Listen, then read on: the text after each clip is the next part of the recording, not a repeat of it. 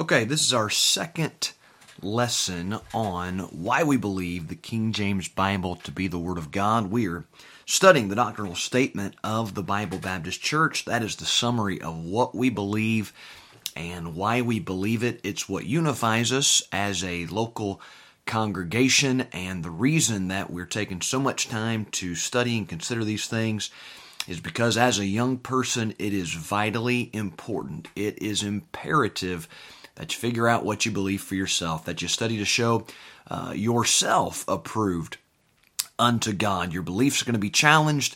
One day what the preacher said isn't going to be good enough. One day what your parents told you, it's not going to be sufficient. You need to really make sure that your faith is grounded in the Word of God. We're going to start in 2 Corinthians chapter 2 and verse 17 to pick up where we left off last time. But before we do that, let's just briefly review where we've been. We're talking about our stance on the Scripture, our belief regarding the Word of God. It's where we have to start, and we believe in the absolute authority of the Holy Scriptures. We believe the original manuscripts were given by inspiration of God and were without error. We believe the God who gave His Word to man has taken upon Himself the responsibility for its preservation.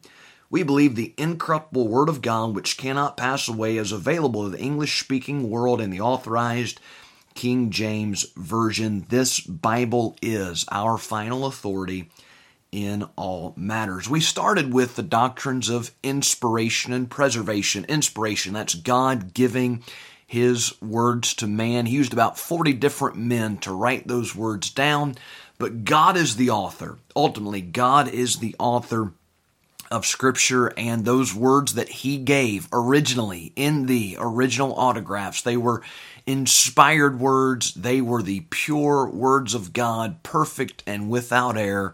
But we must add to that the doctrine of preservation. The words of the Lord are pure words, as silver tried in a furnace of earth, purified 7 times. Thou shalt keep them, O Lord. Based on our belief in what the Bible says about God's promise to preserve His words, we believe there is a book today in existence that we can hold, that we can read, that we can study by the grace of God and the Spirit of God, that we can understand, and it is the very inspired, infallible, inerrant Word of God. We believe that book is found in the King James Bible. Now, what Bible you use is really only a question if you start with a belief in the doctrines of inspiration and preservation. If I believe that God gave His Word perfect and without error in the originals, but I don't believe that God preserved His Word in a manner in which I could have those words today,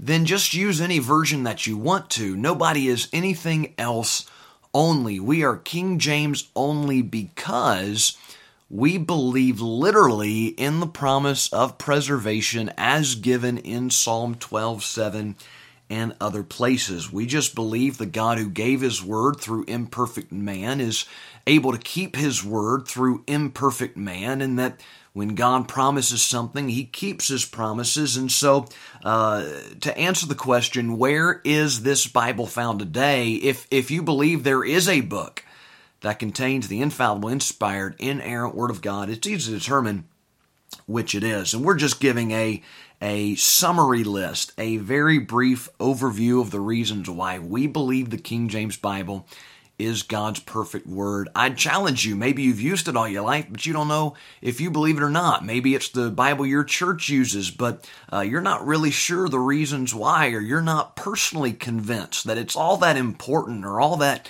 necessary. Let me encourage you to think about these things, to search them out for yourself. We gave you 4 reasons last week. We'll follow up with 3 additional reasons today. Our 4 reasons from last time were the manuscripts that underlie the King James Bible. New Testament, predominantly, we're told, come from Greek manuscripts. The Old Testament, we're told, written in Hebrew. 95%, over 95% of the more than 5,000 Greek manuscripts that exist are the ones that match the King James Bible. The modern Bible versions, the modern English versions, are based upon primarily two manuscripts that were found more recently, and the reason that so much weight is placed upon these manuscripts is that they're older, but that's illogical thinking. That's a fallacy. That older is better. The reason that they're older is because they survived, and the reason they survived is they weren't used like the good manuscripts, the right manuscripts, the correct manuscripts were used. These manuscripts are Vaticanus and Sinaiticus, one found in the Vatican Library, not a really great place to look for biblical Christianity, another found in a trash dump of a monastery on what's supposed to be Mount Sinai. Again, not a very good place to look. Both of these have obviously been corrected and altered and amended. The people who handled these manuscripts had beliefs that altered from Orthodox biblical Christianity, and so they took the Scripture and changed the Scripture to match their beliefs. And so we really don't care what these manuscripts say. The faithful copies of God's Word, they didn't last as long because they were more used, and they're the ones that underlie the King James Bible. When they discovered the Dead Sea Scrolls, late 1940s, those Hebrew manuscripts match perfectly with what we have in the King James. The manuscripts cause us to believe King James Bible is God's perfect Word. Also the history, and so many things that overlap here at the same time. Johann Gutenberg's printing press that changed the world like no other invention has before or since. Also, we've got the development of the English language. We've got the Protestant Reformation sweeping the European continent, reaching over to the British Isles. We've got England no longer under the stranglehold of Roman Catholicism. We've got men like John Wycliffe and William Tyndale paving the way for this English translation. We've got God's miraculous, providential protection in events like the Gunpowder Plot of 1605, and just God's hand all over this that we've seen from a historical perspective. The language of the King James Bible, English language, at its peak here in the beginning of the 17th century. It's not Old English, that was up until 1100 AD. It's not even Middle English, that was up to 1500 AD. There are some what are viewed as peculiarities. There is what is viewed as archaic language. The King James Bible, everybody complains about the these, the thous, the thys, the thines. We demonstrated last time how that makes the Bible more precise and more accurate and easier to understand. Even if we don't speak that way, it's not that people at that time spoke that way either, but there's a reason for those pronouns being used. Then we talk about the translators of the King James Bible. The Lord gave the word, Psalm 68:11. Great was the company of them that published it. 47 men taking 7 years in a step-by-step process. 15 times every word was viewed, considered, debated, make sure they had the right word. And these are men like Lancelot Andrewes, who would learn a language every year on his month-long vacation. So that's impressive. Being able to look in the back of Strong's Concordance and find 10 Greek words and picking one that you want to use, that's not impressive. But these men were pious men, holy men from different theological backgrounds and perspectives, but linguistic masters and experts and just intellectual geniuses. By no means all perfect men. Our confidence not in the translators. The translators themselves not inspired, but the words God used them to preserve certainly inspired. We come then to point number 5.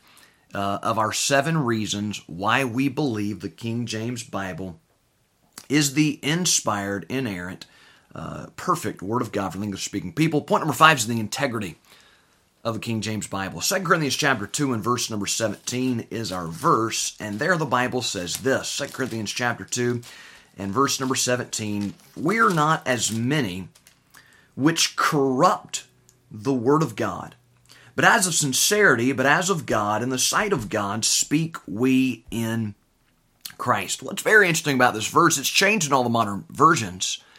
And the change is goes something like this: "We are not as many which peddle the Word of God." Now, you can understand why a modern Bible that changes God's words would want to take out this prohibition of corrupting the Word of God. That would be very self-condemning, but the word that's been chosen in its place is equally self-condemning on this level. The Bibles that say we don't peddle God's word, unlike the King James Bible, put a copyright in the front because that's exactly what they're doing. The reason for hundreds of Bible versions is there are hundreds of people wanting to sell those Bibles and make money. It's a market. It's an industry. The King James Bible is the only English Bible that does not contain a copyright. You could take the text, you could take it to a printer, you can print it yourself, you can buy a copy at the dollar store. Now you got a study Bible, marginal notes, those will be copyrighted, but not the text of the Scripture itself. The integrity of the King James Bible sets it apart, okay? So the modern Bible versions don't get away with changing 2 Corinthians 2:17 from corrupt to peddle. In fact, that's just as condemning. Romans chapter 2 explains how we condemn ourselves by judging others because we do the very things that we condemn. 1 John chapter 3 verse 17 is another passage to look at under the heading of the integrity of the King James Bible. And it falls under the discussion of the italicized words. As you'll read, you'll notice that there are words in the text that are set in italics. They're sideways, they're slanted. And what is the reason for that? Well, there's a very good reason and a very logical reason. And the reason is this. When you go from one language to another language, sometimes you have to use additional words to say the same thing. Here's the illustration our pastor always gives. Brother James uses the illustration of going from English to Spanish, the word toothbrush. The word toothbrush. One word, compound word, in the English language, toothbrush. You can insert your joke right here about why it's called a toothbrush and not a teeth brush, and which state that it was created in, but a toothbrush, okay? One word in the English language. I'm going to say that in Spanish. I'm going to attempt to say that in Spanish. Native Spanish speakers are going to laugh at my attempt. But to say the same thing in the Spanish language requires three words. Cepillo de dientes. I did my best. Cepillo de dientes. Basically, brush of the teeth. One word in English, three words in Spanish, but the very same idea, the very same word, the very same concept, the very same thing. So when the King James translators came to words that were not in the text, but were required in English to say the same thing as the manuscripts said, the added words were set in italics. Now, the King James translators are not the only translators who did this. Every translator has to do this. The King James translators were honest enough to show you the places where they did. For example, 1 John 3:17, read this verse and notice the italicized words. But whoso hath this world's good, and seeth his brother have need, and shutteth up his bowels of compassion from him, how dwelleth the love of God in him? Did you see the words in italics? They're very important words in the verse. The verse does not say the same thing without the italics that it says with the italics. The italicized words are of compassion. Here's the situation. A man has a brother, that is another saved individual, and this man sees that brother has a need. Okay, this is a legitimate situation. This is not driving down the road on the side of the interstate. There's somebody with a cardboard sign, anything helps, God bless. I don't know if that individual's saved. I don't know if they really have a need or if they're just making a good living panhandling. Really don't. So this verse does not apply in that situation. This verse applies in the situation that you see your brother have a need. You are not to shut up your bowels of compassion from that brother. Okay, take out of compassion, you've got two possibilities, neither of which is very compassionate.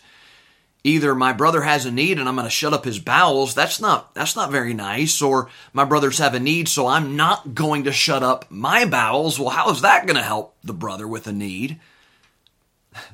You got to have the italicized word to make any sense. You've got to have the italicized word in the verse in English to say the same thing that the verse says in Greek. So the integrity of the King James Bible is seen in what is often criticized. The italicized words are criticized as if they shouldn't be there, but they absolutely should. That's just one minor example. Point number 6, why we believe the King James Bible.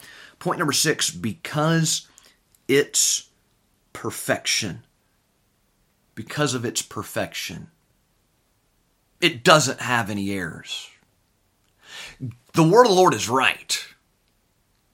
Every time, every place, every word of God is pure. Let me give you some references. Psalm 12:6, the words of the Lord are pure words. That is, they're not mixed in with anything else. God's words and only God's words, and God's word is always right. Psalm 119:140, thy word is very pure. Therefore, thy servant loveth it. Psalm 119:160, thy word is true from the beginning, and every one of thy righteous judgments endureth forever. Proverbs 30, verse number 5, every word of God is pure. So if God's word is pure and perfect, then if I have God's word, it's got to be pure and perfect. Now, in the King James Bible, this is a book with no mistakes, no errors, no contradictions, many alleged mistakes and errors and contradictions, but no proven mistakes, errors, contradiction. Now here's the difference with the modern Bible versions. I can show you the mistakes. I can show you the errors. I can show you the contradictions. I can show you English Bibles that say David killed Goliath and that also say Elhanan killed Goliath. That's one of those italicized words issues. Elhanan killed the brother of Goliath, not Goliath himself. David killed Goliath. I can show you Bibles that say contradictory things about the length of Saul's reign there in the book of Samuel. Mistakes and contradictions that can be shown in modern English versions that aren't there in the King James Bible because we believe this is the book God used to preserve His words. Now, by perfection, we don't only mean no mistakes, we mean it's complete. It's all there. What do we mean by that? Well, in Matthew chapter 4 and verse 4, Jesus said this to the devil on the Mount of Transfiguration, man shall not live by bread alone, but by every word that proceedeth out of the mouth of God. Every word in the Bible is there for a reason. Every word is inspired. Every word is important. Every word is necessary. And when Jesus told the parable of the sower, He spoke of someone who would come and take away from the Word of God. Remember, the seed is sown. Some of that seed fell by the wayside. Here's what Jesus said about it in Luke 8:12. Those by the wayside are they that hear, then cometh the devil and taketh away the word out of their hearts, lest they should believe and be saved. You got the same thing in the parable in Mark chapter number 4. The devil, the fowls of the air, represented by the fowls of the air, comes and takes away the seed, comes and removes the word of God. Did you know that in the NIV, the New International Version, there are 17 entire verses that are removed from the text? Now sometimes they'll take half of a verse and split it into two so that the numbering's not off and you don't know that the verse is gone. But nevertheless, 17 verses removed. The NIV contains 64,000 fewer words than the King James Bible. Now, who's behind that? According to Jesus Christ, the parable of the sower, the devil's behind that. The devil takes away from the Word of God, which is a very serious offense according to Revelation 22 and verse number 18. For I testify unto every man that heareth the words of the prophecy of this book, if any man shall add unto these things, God shall add unto him the plagues that are written in this book. Verse 19, and if any man shall take away from the words of the book of this prophecy, God shall take away his part out of the book of life, and out of the holy city, and from the things which are written in this book. The King James Bible, here's why I know it's the Word of God. It has all the words in it. That's the simplest answer to how to know which Bible to use. I want the Bible that has all the verses. I want the Bible that has all the words. I don't want one that the devil came in and took something out of, because every word that proceedeth out of the mouth of God, Jesus said, I've got to have it. I've got to live by it. Okay? Number 6, the perfection of the King James Bible. Then number 7, and finally, the power of the King James Bible. We've got the manuscripts and the history and the language and the translators and the integrity and the perfection, all pointing to this being the book God has used to preserve His words, and then the power of the King James Bible. Here's what we know from the Bible about the Word of God. Hebrews 4:12, the Word of God is quick and powerful. It's alive and it's life-giving. 1 Peter 1:25, being born again, not of corruptible seed, but of incorruptible, by the Word of God, which liveth and abideth forever. In James 1:18, of His own will begat He us with the word of truth. John 6:63, the flesh profiteth nothing. The words that I speak unto you, they are spirit and they are life. Psalm 19:7, the law of the Lord is perfect, converting the soul. What are we saying? The Bible is the agent of the new birth. The Bible gives life. The Bible is supernatural. It has supernatural power. In 1 Thessalonians 2:13, we thank God without ceasing, because when you receive the word of God, which you heard of us, you received it not as the word of men, but as is in truth the word of God, which effectually worketh also in you that believe. I'm saying this book, this King James Bible, has been used throughout history by God in ways that give evidence to the fact it is His inspired word. Here's my question. What great move of God, what great revival has been brought about by any other English version than the King James Bible? Revised Version, what revival did that bring? That brought about the accelerated rise of modernism, rationalism, textual criticism. It didn't give rise to revival. That gave rise to apostasy. How has the NIV, the New American Standard, the ESV, how have those turned America back to the faith of our fathers? They haven't. It's just been another part of this downward spiral away from God. God used this King James Bible, though, in incredible ways. The revivals of history for the English-speaking world have been based on this book that God gave us. Again, let me recommend some reading to you as we close out today. Translators Revived, Alexander McClure. Some background on the men God used to translate the King James Bible. Brother Tim Fuller's book, Neither Jot Nor Tittle. Just an excellent, well-written, well-structured summary of these principles and these issues. I would highly encourage you to read that book. Along the same line, The Fingerprint of God by Andrew Ray. I'd highly encourage you to get and to read those and to believe that we've got God's Word. And I just believe it. Read it, study it, listen to it preached, live by it, build your life upon it. Praise the Lord. Next time, we'll take a little closer look at the modern English versions, the mistakes, the errors they contain, why we know those can't be the Word of God. God bless you. Have a great week.